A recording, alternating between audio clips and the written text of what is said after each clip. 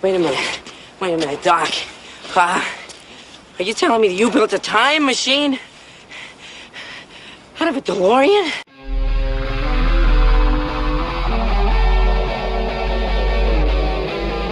This is the Paranormal Search radio show and podcast. Discussing unexplainable events that shape our extraordinary world.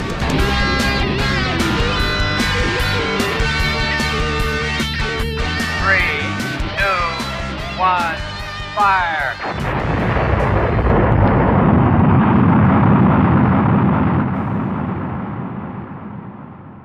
Hey, welcome to the program. Before we start a discussion on time travel, one note that I did want to make is that during the discussion, you will hear the voice of Ross Weidler. He is our beloved president of the group who passed away a few months ago. It's always nice to hear his voice. He is introduced as the president of the group, and since his passing, that position has now been taken over by Anthony V. Pugliese. A big thank you to everyone who has supported us through these times, and we will continue to record and produce this program. On with the show.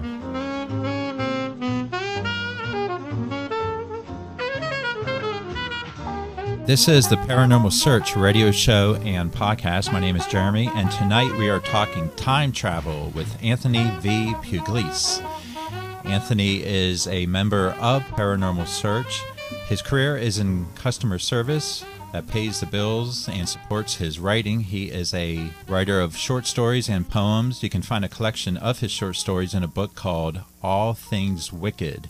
It is available in all bookstores. And the co-host for this evening will be Ross Weidler. He is the president of the Paranormal Search of Pennsylvania. And we are now handing over the mic to Tony. Okay. Thanks, guys. It's nice to be on the show again. We're going to do something. This is something I've wanted to do for the longest time. One of my favorite subjects is time travel. And is time travel real? Well, let's start with the idea of if time travel is real, how would you guys define time? Ross, how do you define time? Looking at a clock. There we go. Well, that's close. How about you, Jeremy? I don't know. Now, time is paraphrased. If I paraphrase from Webster's definition, Webster's definition is the infinite continued progress of existence and events that occur in apparently irreversible succession from the past through the present to the future. Now, aside from the interpretation from the dictionary, time is referred to as a fourth dimension, along with three spatial dimensions. And scientists like Einstein, Stephen Hawking, Carl Sagan have all racked their brains with theories and opinions about time. Now, do we exist in a bubble in a much larger pre-existing area of space-time called the multiverse? Or does the notion of past, present, and future represent a subjective idea? Well, a theoretical physicist named Carlo Rovello suggests, as written in his 2018 book, The Order of Time, that chronology and continuity are just a story that we tell ourselves as human beings in order to make sense of our existence. Time's an illusion and just a perspective. It's not really a universal truth at all. It's a point of view humans share as a result of our biology and our evolution, our place in the earth and the planet's place in the universe. And now a stone, for example, is really an event taking place at a rate that we cannot register. The stone is in a continual state of transformation from mountain to rock, to sand, to dirt, then inevitably dust. And it's all happening at the same instant with all of us unaware of it. It's all going on around us at the same time. Like Einstein also theorized, the past, present, and future are all equally real, and they're all happening all simultaneously, all at once. There's a scientist that made me titter when I looked at her on Facebook. I really laughed at what she had to say, but because I kind of agreed with her. Dr. Christy Miller of the Center for Time and the University of Sydney, Australia, she shares a similar opinion to what I have. And she says you can think of everything that ever did exist, does exist, and will exist as all somehow being out there all at once in space and time. Dinosaurs are all out in the past, and they're all walking around us at this very minute. We are all doing all present tasks we're doing right now, and the future is also playing out in space-time as well.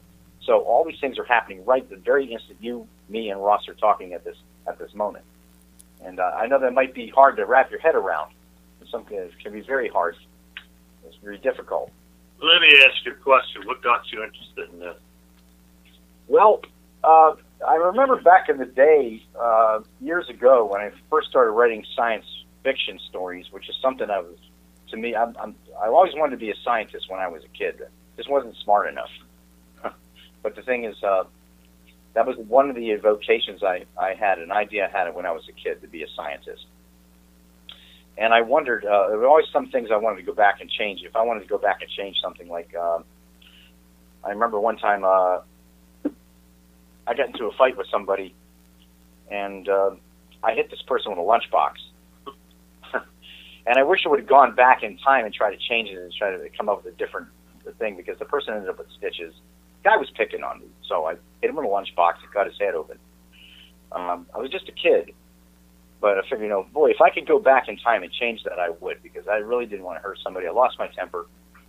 And other events in life that sometimes you think, boy, if I could always go back and change that, I would, So you start to think, and when I started hearing about time travel and fiction, and believing it could possibly be real, it could possibly be something we could do, I had made up my mind that I was going to delve into it deeper and see what it was all about. And I didn't know there were so many scientists and so many people out there who had the same ideas as I did. So, but it just became a fascinating subject in the 1980s with movies like Back to the Future, Time Cop, and such. Time travel was a common theme, and it was just something just very interesting. Finding out that space, as far as Einstein was concerned, that space is actually something fabric, and not something like air or just space itself. It's something fabric that can be malleable and moldable and manipulated to the point where we can actually maybe even travel from one point of time in space to one point just by folding space in half and then going through a hole through the universe. It's a very fascinating subject. You guys got anything else to add before I go any further? Well, you just think of this way. If we went back in time, JFK would be alive today. Yeah, I thought about that, going back in time, if we can stop the assassination of JFK. But you know what? Sometimes there's lots of caveats, and we'll get to that later about going back in time and changing one thing. You may be changing events as you go back into the present. Maybe some things will change that are not supposed to change. It's what they call a paradox. But we'll get into that later. Right now I want to discuss, first of all, can any of you guys tell me methods of time travel that you're familiar with or ever heard about, either in fiction or factual writings? I think Doctor Who had a pretty good way of going about it. Right, he traveled in the TARDIS. Yeah. The jump room. Yeah, that's right. There were jump rooms. They were called, the military used, which we'll cover that as well. Now, time travel is, by definition, is moving between different points in time, and it's been a popular topic for science, sci-fi, for decades. Now, in fiction, we humans get in a vehicle of some sort. We always jump into something, a DeLorean, the TARDIS, like in Doctor Who, or some kind of device, and we arrive in the past or future. We're ready to take on new adventures, and each concept has its own methods to travel through time. Time travel, it appears impossible to most people, and it is if you think about it. It's kind of hard to wrap your head around. It's been said that humans would not survive an attempt of time travel in the first place if it was real. But the field is constantly changing, and maybe one day it will be possible. There's different types of methods that you can time travel. It provides general scenarios. There's wormholes and speed of light, which I'm sure you guys heard about. But the equations might be difficult to physically achieve. One possibly could be to go faster than light, which travels at 186,282 miles per second in a vacuum. Einstein's equations, though, they show that an object at the speed of light would have both infinite mass and length of 0, and you'd be crushed by space, which to him is considered a physical mass, like we mentioned earlier. Wormholes are said to collapse very quickly and would only be suitable for very small particles anyway, not for someone the size of a human being.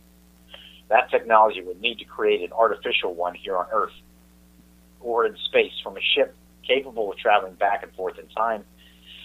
And like they show in some TV shows and some books, you're able to create a wormhole in your bedroom or in your basement, and you just get sucked right into it, and you're sucked up into the past, if that's possible or not. But you may be crushed.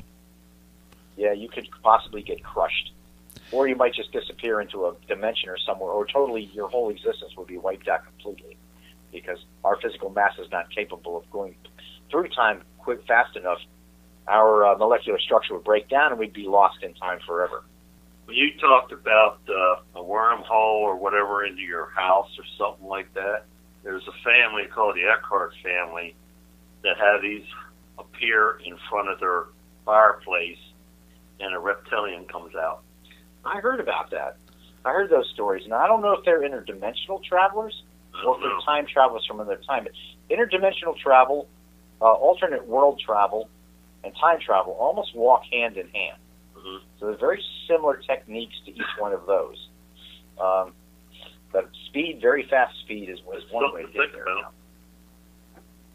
Going to the speed of light, the more speed you go, the faster you go, the more you can time travel. Gravity is another method, also inspired by Albert Einstein. His theory of general relativity. The stronger the gravity you feel, the slower the time moves.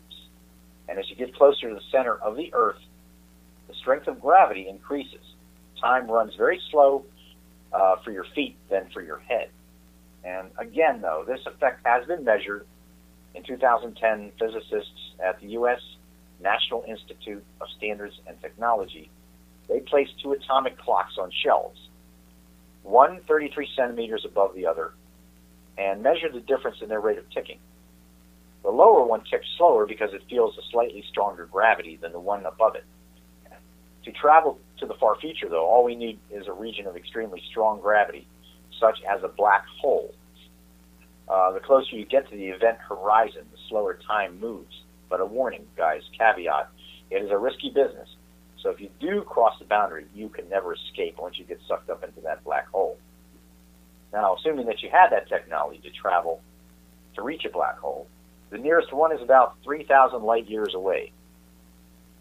The time dilation through traveling would be far greater than any time dilation through orbiting the black hole itself. And that was described in such films like Interstellar, where 1 hour on a planet near a black hole is the equivalent of 7 years back on Earth. It's so extreme as to be impossible in our universe, according to Kip Thorne, the movie's scientific advisor in the film. Now, the most mind-blowing thing, perhaps, is that GPS systems have to account for time dilution effects due to both the speed of the satellites and gravity they feel. In order to work, without these corrections, your phone's GPS systems or their capability would not be able to pinpoint your location on Earth to within even a few kilometers. Now, we have many other things, black holes, infinite cylinder. There's something called infinite cylinders. Astronomer Frank Tipler, he proposed a mechanism known as a Tipler cylinder. You'd have to take matter, which is 10 times the sun's mass, and roll it in a very long but very dense cylinder. You would sign up to a few billion revolutions per minute next to a nearby spaceship, following a very precise spiral around the cylinder, and then you could get itself on a closed time-like curve, according to the Anderson Institute located in California, however. Now, the method does have limits, and the cylinder would have to be infinitely long for this to work. So as far as infinite cylinders helping with time travel, we'll just let that one go. Black holes, of course, we'll go back to those. It would be one possibility would be to move a ship. If you had a ship, you can move it rapidly around a black hole, or to artificially create one with a huge rotating structure, which some people claim they can do in their homes and stuff. Stephen Hawking, he once wrote that you'd go round and around, you'd experience half of the time of everyone far away from the black hole.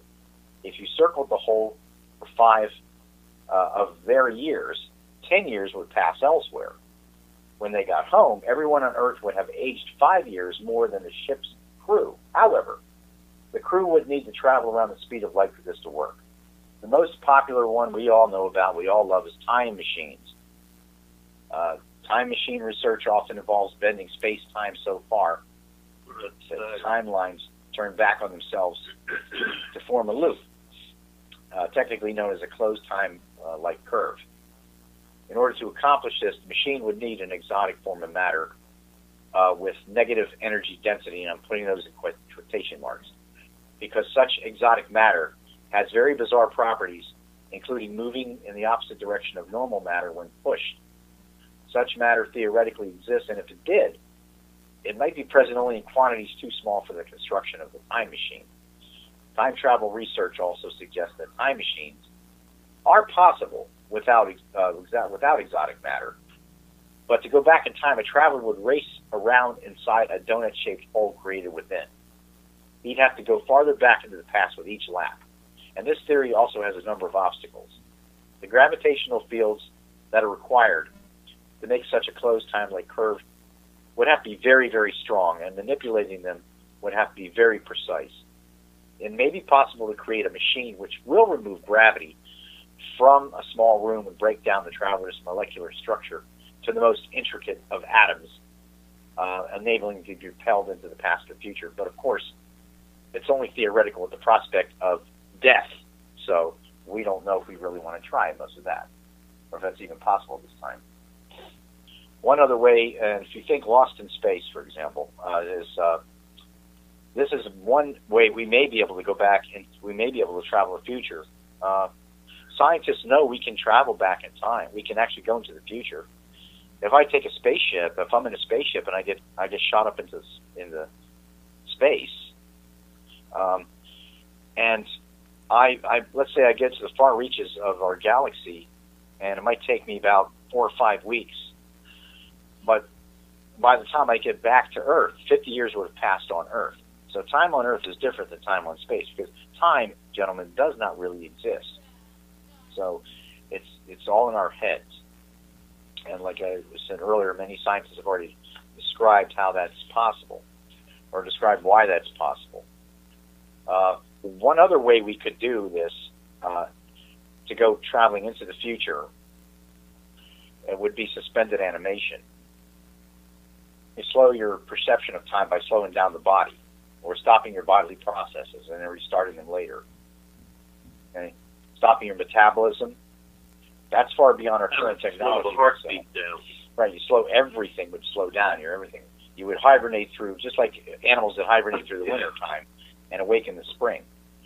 But the question is, could humans do the same? And being able to stop our metabolism is far beyond what we can do these days technologically.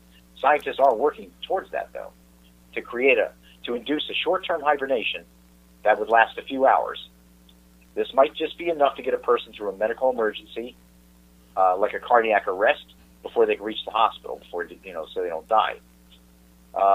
American scientists in 2005 experimented with mice to slow their metabolisms.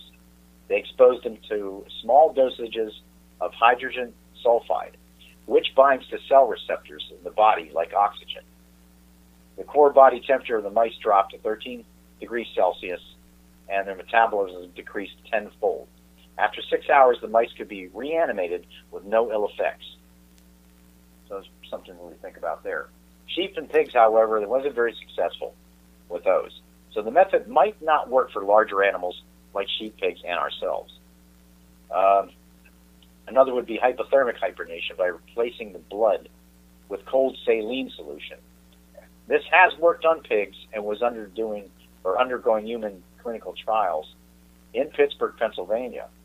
Also, freezing the body using cryogenic technology would work, but there's a chance the traveler would not survive the freezing process.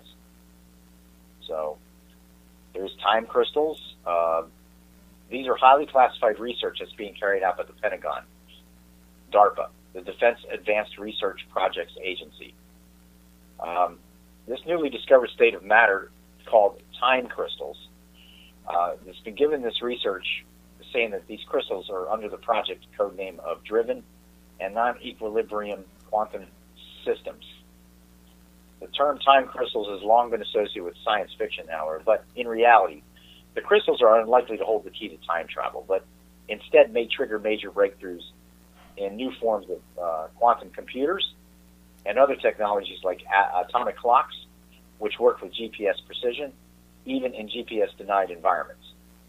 We're going to talk about some other methods here. Well, let's field any questions you guys might have first on any subject or any questions you might have. Yeah, my question is, what the heck are you talking about? Yes, I know. I know. I mean, I look at these things, I read these things, and I say, oh, my God.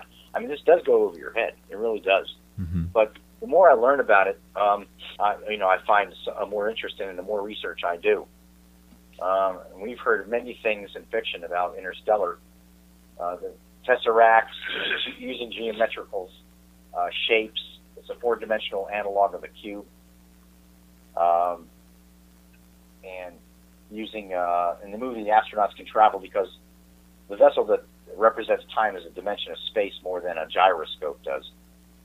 Similar concept is expressed in a couple books. There's a book called A Wrinkle in Time by Madeline Lee Engel. Time is folded by means of a tesseract, by this type of geometrical shape.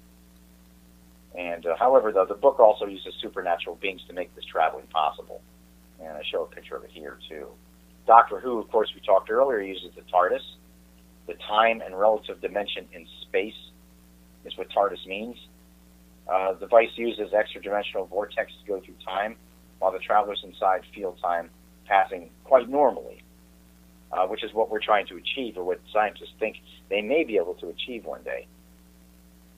Within that TARDIS, though, the interior is massive in relation to the exterior phone booth, and it almost sounds like a lot of like UFO sightings in which people have claimed that they've gone inside small UFOs, but the rooms within seemed larger than life, than what the outside was. And we talk about H.G. Wells, the time travel, the time machine, the DeLorean from Back to the Future, and Mr. Peabody's Wayback Machine from Rocky and Bullwinkle Show. Oh, man. Why did I not think of that? Yeah. The time travel, they called it the Wayback Machine. Mm-hmm. Harry Potter, she had a small watch that she was able to manipulate time going back and forth. What's her name? Hermione Granger, the character from the Harry Potter movies. I believe in the third one, The Prisoner of Azkaban, she had a little watch that would allow her to be able to go backward in time and make it to class on time and stuff like that. So when it comes to Hollywood movies and stories, for the most part, they're talking about time as a linear fashion, and it's kind of like hitting the rewind button, and you're able to go back a few years, like as seen in Back to the Future, or to go forward. But if all time is happening continuously at the same time, is that where wormholes come in, where you can kind of jump from one dimension to another? Well, it's said that no matter what method you use, past, present, and future are always, like right now, this very minute, there are things happening around us that we can't see as human beings because we live on a physical plane. Like right now, this very minute, dinosaurs are walking the earth. There is no past. There is no future. There is no present. Everything, it's all happening at one time. But because we're bound by our flesh and by physical things, everything in this room right now is being created, is being broken down and destroyed, and is being recreated again in a different method. Like a mountain, for example, when I discovered earlier, a mountain can be broken down into rock, and then broken down into sand, and broken down into dirt. And we're seeing the birth, the death, and the reconstruction of a mountain. Human beings are only seeing the actual thing. It's really hard to really describe how this is, but I kind of think I understand what some of these scientists are meaning, especially Einstein and Ravello, when they talk about that. When I look in front of my desk right now, I'm thinking that I could actually picture this desk eventually warping and falling apart as years from now. But time makes things wear down. It's time that causes you to have to buy a new car all the time. It's time that wears out appliances that we use. But does time really exist? I mean, how long does a car really last? Does it really last 12 to 20 years? Or is that only in our concept of time? Right. You know, how long does a human being live? Does a human being really live 60 years, or does it only seem like 60 years to us? I mean, if you look at the pets that we've all had, all of my pets, I've outlived every one of these pets. Time to them is different than it is to us. What is they saying? Like 7 years to a dog is like 60 years to us, or something like that. Yeah. 70. The dog doesn't know time. The dog doesn't understand time. The dog only knows that it's born, it lives, and then suddenly it dies, and we don't know what happens to it after it's dead. And we're still walking around. Our physical is walking around. But this is very, very difficult subject to wrap yourself around unless you really. It is really hard to conceive that time. If it's not real, then what is really going on around us? What's really happening to us? We judge everything by a clock. You know, when we go to work, when we go to a party and we enjoy ourselves. If you've ever noticed that time seems to fly when you're having fun, that old expression, that is very true. The interesting thing is when you shoot a rocket up in space on a mission, you have a clock that does the time too. Yeah, and sometimes it's off by a couple minutes. Yeah. Yeah, it's sitting on the ground. Right. In the time of the mission. And keeps that going until they come back. And it takes a lot for them to try to correlate the time and space on their rockets, because the higher altitude you are. So why, for example, why is it like 7 o'clock? Right now it's 7:48 p.m. here in Pennsylvania. Why is it only like 5 or something, or 5:48 in California? Or why is it different? Why is it already morning halfway across the world? So its time zones are different everywhere. I think it depends on the sun and the moon to make it work that way. Well, see, that's the whole thing. But the thing is that time doesn't follow rules. We try to put it in a little box. We try to tie it with a ribbon. And, as far as we're concerned here right now, it's 7:48 p.m., but somewhere around the world it's morning. And somewhere else, it's only like 5 o'clock in the afternoon. It's someplace else. The people are going to work right now very early in the morning, and other people are going to bed. So we can't actually take something like time and put it in a box. In other words, the world keeps going no matter what. It goes on no matter what. And is it just a human concept, which many scientists are theorizing it is? And I believe it is. I don't believe it's real. I believe time, past, present, and future, are not relative to just one constant. It's a subjective constant. And I think you did agree with me there too, Jeremy, didn't you? Yeah. On that issue. And I was going to say, and you mentioned this earlier, is time is a human construct. And right. According to our culture, we abide by this construct where time to us is linear, always moving in one direction. But it's up to the person whether or not time for them is going fast some days or slower some days. Our perception varies on what time is, even though we're already still in a constructed framework of time. Well, we all have to agree on what is real, even though we know there's lots of things. I'm pretty sure that many of us in this world, we know what's real and what isn't. We know that when the moment we're born. We know that the moment we start to grow and we start to learn to talk and think for ourselves, that we know that deep down inside us, we know that what's around us, there's more to this. I've always said that people don't live in the world they think they do. I've always said that. And it's like, we don't live in the world we think we do. That time is not something we try to put in a little box. But we all have to agree. Since we all have to have jobs and we all have to survive, we're all creatures of we're physical beings that need to eat. We're physical beings that need to sleep. We need to work to make a living, to live, and because that's what we do. We struggle, we survive, and we have to have some kind of order. So we have put time in the manner of a box with hands and numbers and gears and counting down the minutes of the day.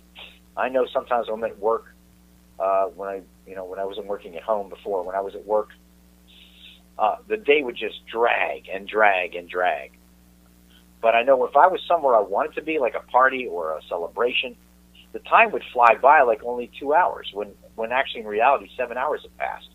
And I'm like, oh my God. Because you're preoccupied. You're preoccupied. Yeah. So that tells you right there, when you walk outside of your human boundaries of thought and your human boundaries of what you know and what you believe, you're suddenly thrust into something else. You're saying, boy, I can't believe that 7 hours have passed. That's that one part of your human psyche that says within yourself, maybe time really isn't real. You know, I've had those things. I've had things like that happen. But when you think about it, when you reach down deep within that human part of yourself that's annoyed that you have to sit at work for 7 hours, them 7 hours feel like 7 freaking days sometimes. I'll tell you. And but because you're thinking about it. But when you're at a party, you're having fun, you're doing something fun, and things just fly right by because you're not thinking about leaving. You're thinking about living for the moment. But does the moment really exist? It flies by quickly. You can smash your head against the wall thinking about this stuff all the time and trying to figure out how this works. But we have to have, us being human beings, we have to have some kind of order in the world. Somehow we've been put, we basically have been taught. We're taught what to believe. We're taught what we're supposed to know. We're educated to help us survive in the world that we live in, based on how humans live and the way that it's told that we're supposed to live. And I think learning about time and living amongst time and setting your alarm clock to go to work at 1 minute, going to bed at a certain time, eating at a certain time, this is what we're conditioned to do. So part of most of what we believe about time, I think, is human conditioning. And it helps human beings make sense of the world that we live in. We really know nothing about the universe we live in, let alone the planet that we survive on, that we live in now. We know nothing about it, really. Only what we're taught to believe. And time is one of those things. Here's an example. You take an eclipse where it blocks out the sun during the day. What do animals do? They get ready to go to bed because it got dark. Right, because that's the conditioning, because they think it's night. Yeah. So we, in a way, do the same thing. I mean, I know I get more tired in the wintertime than I do in the spring and summer because it gets dark very quickly. And I can tell you that right after work, I'm sitting on the couch after I eat, and I'm already out cold on that couch sleeping because it's already getting dark, and my body says time to sleep. Well, in the spring and summer, I rarely ever take naps or sleep at all. It stays daylight. Here in Pennsylvania, it stays daylight till 8 p.m., and I hate daylight savings time. And just leave it alone, please. But still, sometimes daylight savings time still catches up. Now, here's an interesting question that was also given to me one time. How to answer that question is, just because the sun comes up, the sun goes down, could we still be the same day all the time? Well, that's what we're saying. There is no such thing as days and time. They don't exist. We've created these things to structure our lives around. There's a Monday, Tuesday, Wednesday till Sunday, and then there's 24 hours to a day. And there's 60 minutes to an hour. We structured all of this so we could survive. What would happen if we didn't? Back in the old days, back in the days of the Grecians and other civilizations, used things like sundials, where they would place a rod in the ground, and the shadows flying around would tell them what part of the day it is. But all it really told them is whether it was when the sun was going to go down. They knew when the sun was going down that it was time to eat, or maybe even later go to bed when it started to really get dark. They knew when the sun came up and they saw the shadow of reaching a certain part. The sun always rises in the east and always sets in the west. So they've known from that time period that when the sun rises in the east, they know it's time to get started with their day, or however they measure that day. And they know when the sun goes down, it's time to to do whatever they need to do for that time period. So we structure everything around some kind of device or some kind of machine that helps us understand our how we would structure our lifestyle as human beings. And a lot of that has changed over the thousands of years that we've been here. But did we ever think about it that way, though? No matter whether the sun rises or sun sets, it's always the same day. I'm pretty sure there probably were a lot of cultures that believed that. There were many that... How can that change? There's lots of theory. Don't forget about all those theories about and some of the things that were found in some of these civilizations where they believed that they were able to go through time doors and travel through time or through other dimensions or alternate worlds. And not only does the Earth, maybe past, present, and future, but we also have many different realities. There may be a reality in which we never won World War II. There could be a reality out there in which maybe right now we're all like bowing down the swastikas and stuff. Maybe the Germans won the war. Maybe the Twin Towers were never destroyed in 9/11. Some other something. Maybe we never used airplanes as a means of transportation because they were dangerous. We determined in this other reality that we're using blimps and balloons for traveling from one place to the other. So all these things do fall into those same categories. Almost certainly, it's like a tangle. It's like a pot of spaghetti. There's just so many possibilities. Well, think of it as you talk about 9/11. People go down there and they can stick their hand out and they feel energy. Yeah. That's really weird. Well, there's energy all around us. Any of you guys familiar with string theory? Who? This is a common theme in the comedy show Big Bang Theory, where Sheldon, I guess I call him an Asperger's genius because that's what he reminds me. It's like he has Asperger's or something. But that guy, it was always talking about string theory and always coming up with new theories. But the whole idea of string theory is when you break something solid down to its most purest form, what you get after you break down all the atoms, all the neutrons, all the protons, you break those atoms down to their smallest molecules, down to the smallest denominator. Everything solid is, including us, is a series of little electrical dancing strings that are rounded and dance around. They don't know time at all. There is no time. Those little magical dancing strings just bounce around.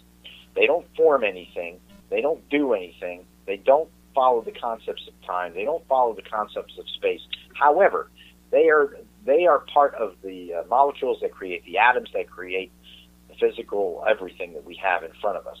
This my table, this computer, that bed, my body, that piece of glass over there. Everything around us is made up of all these molecules. But you break them all down, and they're nothing more than just dancing little electrical strings. And they've been happening, and they're happening now. They've been happening before, and they're going to be happening for a very long time. And no matter even what happens to the Earth, whatever occurs to this planet or the planets around us, everything is made up of these dancing little strings. If you break everything down to it. Of course, a lot of this is theoretical, but they don't subscribe to the concept of time. Atoms and molecules don't really subscribe to the concept of time. And if you also see that if you see how much things changed, everything that we build, no matter what we build in this world, no matter how we try to cover it up with as much cement and roads and automobiles as possible, nature will always take over. And time is different to nature as it is with plants and trees. We never really think of those things as living things. We don't think of the Earth as a living thing, but they are living things. They're just on a different time zone than we are. They're a different type of living thing. They can think just like we can, and in some cases they can register pain by giving off odors. Like when you mow you ever wonder why your grass takes on an odor when you mow it? What it's doing is it's releasing chemicals indicating that it's in distress. You're shaving down grass with some kind of blade stuff that is actually destroying it. It looks good to us. Hey, what a great lawn, Jim. Yeah, thanks a lot. But after we we break that down. The grass, the reason we get that smell after that fresh smell of cut grass is because the grass knows it's in trouble and it releases chemicals. That can be construed as pain. But not to get too far out of that subject, but there's no time in the space.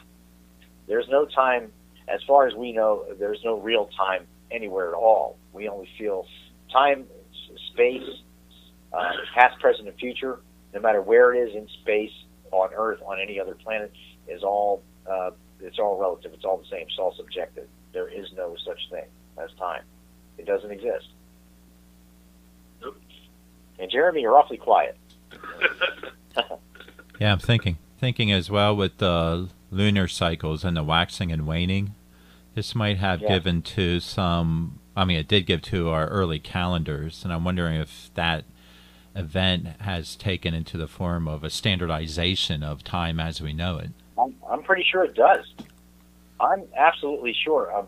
Those the phases of the moon, the sun rising and setting, the revolutions of the Earth, the planets' revolutions around the sun, the Earth's, everything that's set into motion is set into motion for our benefit. Well, the moon affects the ocean. Yet the moon affects the ocean. The moon phases affect us, even some human beings, because we are made up of some water. So we are made up of water, and yes, the moon can affect our moods, definitely. And like you were saying, Jeremy, all of these things are created either by somehow by, if you believe in the higher being, if God created all these things, and all these things that we live with on the earth here that help us. We have the sun that warms us. We have the oceans that the sun and the moon affects the water on the earth. We have the land. Everything that we need is here. Everything that we have is set into motion for ourselves. But do any of these things really exist? These things are put here for us. It's like dangling a catnip mouse in front of a cat. Is the mouse real? The cat might think it is. If it has fur on it, it looks like a mouse. If it walks like a duck and it quacks like a duck, it must be a duck. Well, not always. Not always. In this case, with time and relativity in time, it isn't. And I would really love to interview a scientist in regards to this and see a lot of what they believe, instead of just reading it in books and stuff. That's very interesting, this concept. If you want to talk about time, who invented the clock? We can look it up. Okay, well, I come up with Christian Huygens. Who? A Christian, or Christiane Huygens, Huygens. He's credited as the inventor of the clock. He determined the mathematical formula that related the pendulum length to time, which was about 99.4 centimeters or 39.1 inches from 1 second movement. He created the first pendulum-driven clock ever made. And this history of time keeping devices, don't forget about the hourglass. Yeah. Okay? We've had hourglass as a way to keep time. I have several here around me. And I've got one right here. So right now, let's turn that upside down. I love timepieces. I love collecting. Sometimes I'll collect clocks and I'll have them sitting around. I collect several different types of hourglass. I have several around me. And right now we're looking at 8:06 p.m. Now by the time 9 o'clock comes, that whole thing, an hour has passed so far in this conversation, and look how fast it has passed. Now, if I was sitting at my desk at work, I'd be probably that time would just drag. It would be completely dragging. I don't know about you, Jeremy, but when you're at work, does time drag for you, or do you like your job that much where you kind of see it doesn't? Well, I sleep through most of the day, so it goes by pretty quick. Yeah. Are you serious? So what does The clock had to very, very delicately figure that one out. Well, there were water clocks, and there are all kinds of different ancient timekeeping devices, candle clocks, which they used in ancient Japan and England. time sticks, they call them, Persian, Indian, and Tibet, the hourglass, which function very similar to the water clock. That keeps track of elapsed time, and it was one of the earliest timekeeping devices and has become a symbol of the concept of time for generations to come. Now, the earliest known clock is water-powered escapement mechanism, which transferred rotational energy in the Mars motion. That dates back to 3rd century BC from ancient Greece. Here, hold on for 1 second. I'll be right back. Okay.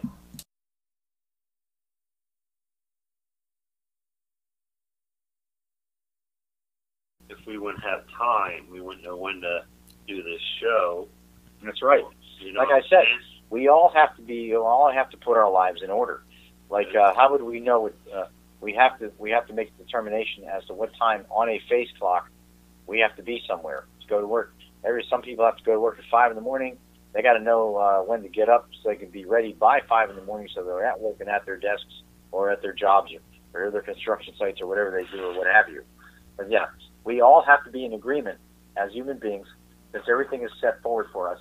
And because human beings do have some ingenuity, we were able to create clocks, and we're able to make our lives a lot easier by being able to know when to leave the house, when to come home, when to go to bed, when to eat,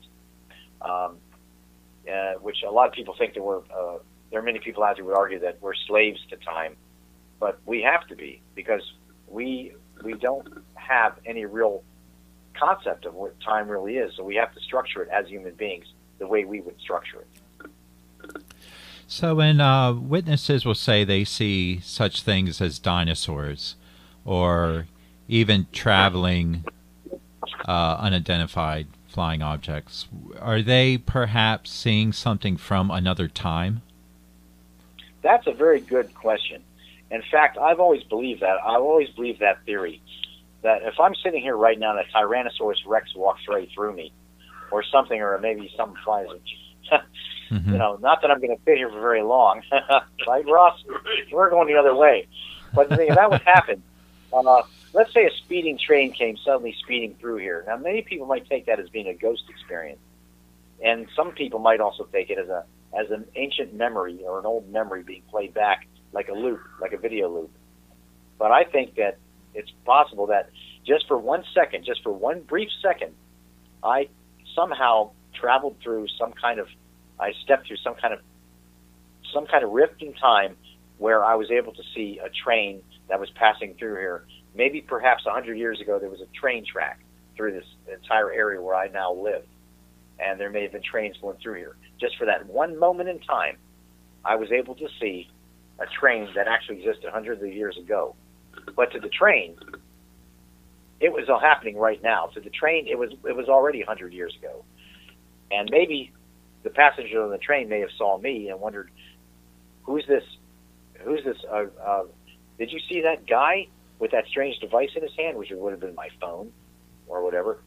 You know, did you see that? And maybe back at that time period, they're probably writing articles about the mysterious spaceman with the mysterious thing in his hand being seen while on a train. And there have been many stories about people who have actually turned corners in places like, I think there's a city in England where if you turn a corner, people claim that they turned a corner, and all of a sudden all the cars are gone, all the new buildings are gone, and there's people running around with wearing Victorian clothing, and they're traveling with horses and buggies, and they look really out of place around these people. And then when they turn another corner, everything's back to normal. Everything's modern again. So I do believe that we do sometimes maybe do travel through. There are certain times that the time might rip. We might be able to walk through time. I do believe a lot of incidents that happen in Gettysburg are not because of ghosts, but because of ripples in time. That if you go through, I'm driving through the field, and suddenly all these soldiers are fighting around me. You know, and they're probably wondering what the hell I'm doing in the middle of the field in this giant device rolling around, and maybe I might end up in a newspaper from back in that time period saying there was an unusual incident happened on the battlefield while these men were fighting. And at the same time, we're writing articles about seeing soldiers on a battlefield that took place 200 years or more than 200 years ago. So what you said is known and is quite possible. But it might be happening all the time. They call them ghost trains. I'm sorry, what'd you say, Jeremy?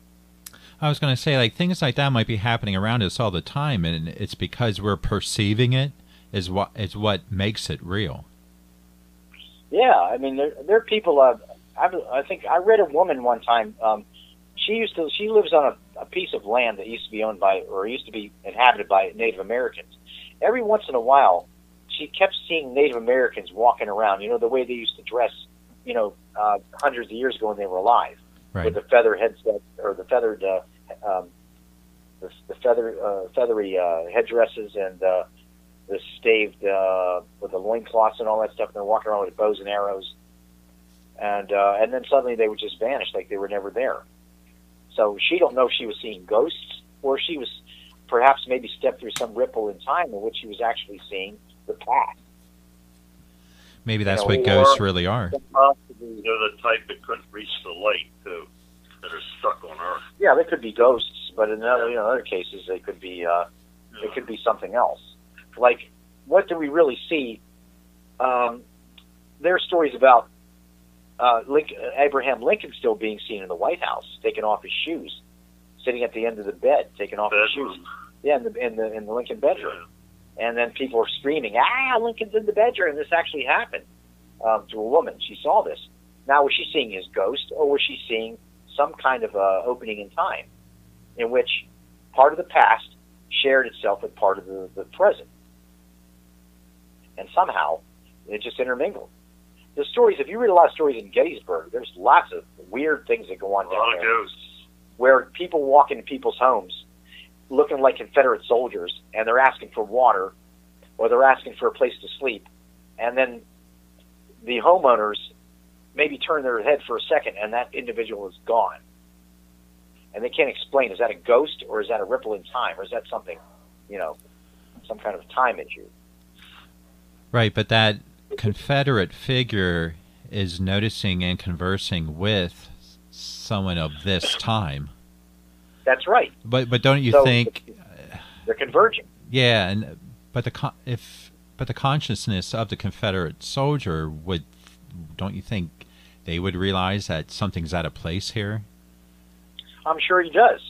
But see, in his own world, you have to understand that we're thinking something's out of place too. Right. And we're looking at him. He's probably looking at us the same way. I don't know who these people are in this house, but I need water and a place to sleep. He knows things are off. He doesn't realize how bad things are off because somehow he stepped through a time door. Or he really is a ghost. But it could be possible. He could be some kind of a accidental time traveler. That time travel can be achieved without machinery sometimes. It just happens. People always claim to have some very strange things. There was a mummy found one time in I don't know if it was in Egypt or somewhere in the Middle East, that this mummy was wearing normal clothes, like modern people do. And it was wearing what looks to be Nike sneakers or Adidas sneakers. And this mummy was thousands of years old. So where did it get sneakers and modern-day clothing? By mummy, are you talking about wearing wraps? It wasn't mummified in the same care and fashion as any other, like King Tut would have been or something like that, like some of the others, or Ramses, or King Ramses, or any of the other mummies of the time that we found. This thing seemed to be haphazardly wrapped and mummified, and then just it wasn't. They didn't take a lot of care with it as they did. It's almost as if wherever that person came from didn't belong there and was either murdered or maybe died there, and they really didn't know what to do with it. So, yeah, it was carelessly mummified. It wasn't mummified like you normally see. So he was wearing Air Jordan. I don't know if it was Air Jordan. I was wearing some kind of weird sneaker that looked very much like Adidas or Nike. How about the aliens shopping in Bosco? a gray shopping in Boston, trying on coats and stuff. Yeah, but It was seen by a woman and her son. yeah, that incident though really didn't have anything to do with time or time travel, but they were trying to say that person had some kind of disease that made him look like an alien. Yeah, but I don't know, man. Who knows? I don't know. But they found things in the past, Jeremy, like embedded in this very old ancient rock was what looks to be one of those old flip cell phones. Oh, okay. Interesting. They've also found a small, very tiny Swiss watch that was found among some ruins that were thousands of years old. And there's a real tiny thing you could wear like a ring. That thing was it was a watch, a really small type of Swiss watch you can wear on your finger that women would wear on their fingers. They couldn't figure out where this thing came from, and they aged it to be almost as old, not to be as old as this stuff, but they couldn't understand what it was doing among ancient ruins. Yeah, you can look up a lot of. I mean, there's all kinds of stories and things they found. All these things, shoes, footprints of what looks to be sneaker prints in ancient ground, that hardened ground, and they can't figure out where that came from because people didn't wear sneakers thousands of years ago. I'm trying to think of some of the other things that they were saying, and of course, you've seen those pictures of people that carrying cell phones around, like in the 1950s. It looks like they're carrying cell phones, talking into them. Yeah, right. And things like that. Yeah. And then there's this gentleman standing amongst a lot of people in a crowd who seems to be out of place because he's wearing a hoodie, a type of a T-shirt they only wear these days. His hair is cut sort of like somebody would wear nowadays, and his sunglasses were a type that were not actually available at that time period, but he's standing among all these people, and he's holding a camera that's around his neck that at the time did not exist. So, are these people really time travelers? There's lots of beliefs about that a lot of actors are time travelers, that they lived in the past because people have found pictures of them that look very much like actors like Matthew McConaughey, John Travolta, Nicolas Cage, all of which all fought in the Civil War and somehow ended up in our plane of existence here in our time. Of course, these are fun little theories to think about. Not saying I believe that, but right. But are the theories saying that they're exactly the same person? They're I think trying to say that. I have several pictures of these actors and comparing them with pictures of people from the past, including Jay-Z, Johnny Depp, who we found out later that person was Johnny Depp's grandfather, but he looks just like Johnny Depp looks now. But there's a picture of what looks to be Obama, Barack Obama, as he looked, as he could have looked. This person was wearing a top hat and tails and had a cane. And if you look real close, he does kind of look like Barack Obama, but I think there's a slight difference there. Like I said, I don't know if I believe those, but I think they're fun things to think about and kind of compare the pictures. Who's the actress that starred in the movie? What was that movie she was in? Divergent, I think it was. I'm not sure. I have to look that up. But anyway, they have a picture of a woman who lived, I believe, around in the 1930s or 40s that looks exactly like she looks today. And they put the pictures close together.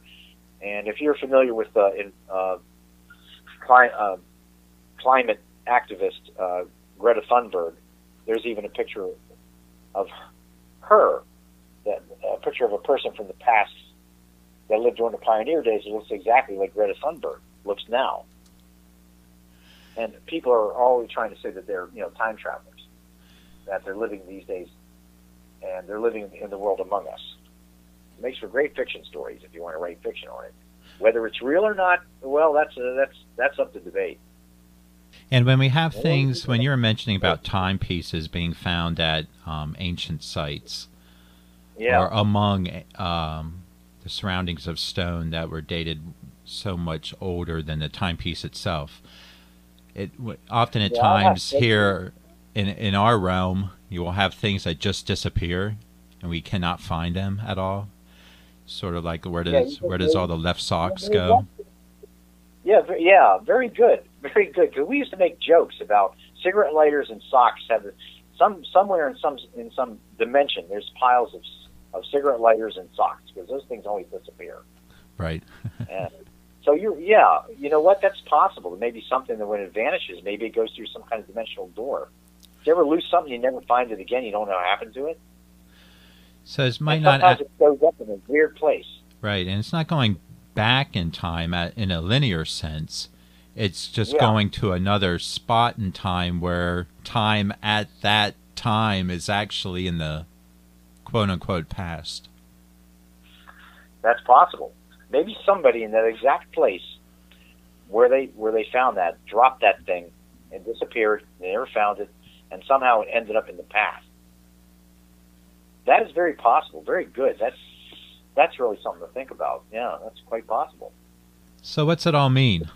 Like, how do we go about this in our day-to-day life when it comes to thinking of time, managing time, making it work for us in a sense? Do you have any tips on that? Actually, no. I think a lot of what scientists are trying to work on now. There's a scientist now named Dr. Mallet who's trying to work on something that has to do with time travel. Dr. Ronald Mallet, are you familiar with him? You can check him out on BBC News. He's an American physicist. He has this idea. He's using a rotating cylinder of light to twist space and time, which is another way, by the way, that's believed to manipulate time by twisting light and space and time all at one time. He's also thinking about using mirrors, lasers. Anything dropped inside a swirling cylinder could theoretically be dragged around in space and time in a similar way to how a bubble runs around on your coffee after you swirl it with a spoon. But like you were saying about something falling on the floor and you lose it, I'm wondering if maybe the very action, let's say you turn your body a certain way and you create some kind of a vortex, and then you drop something and that disappears in the vortex and goes away and disappears.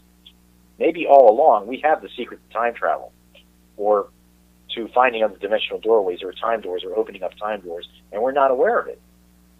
But he's talking about, dropping something inside the cylinder, and it can be dragged around in space and time. So it's possible that maybe we do this with objects every day and don't even realize it. Is it possible these things are traveling in time on their own without our help? Is it possible we can do the same thing? I don't know. Well, Dr. Mallet thinks so.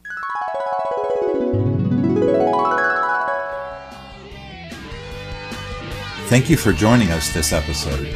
If you would like to attend our monthly meetings, you may do so by visiting the Lower Paxton Municipal Building in Harrisburg, Pennsylvania. We meet the second Wednesday of every month between the hours of 7 and 9 p.m. Please visit our Facebook page, that is Paranormal Search of Pennsylvania. There you will find links to our YouTube channel and website.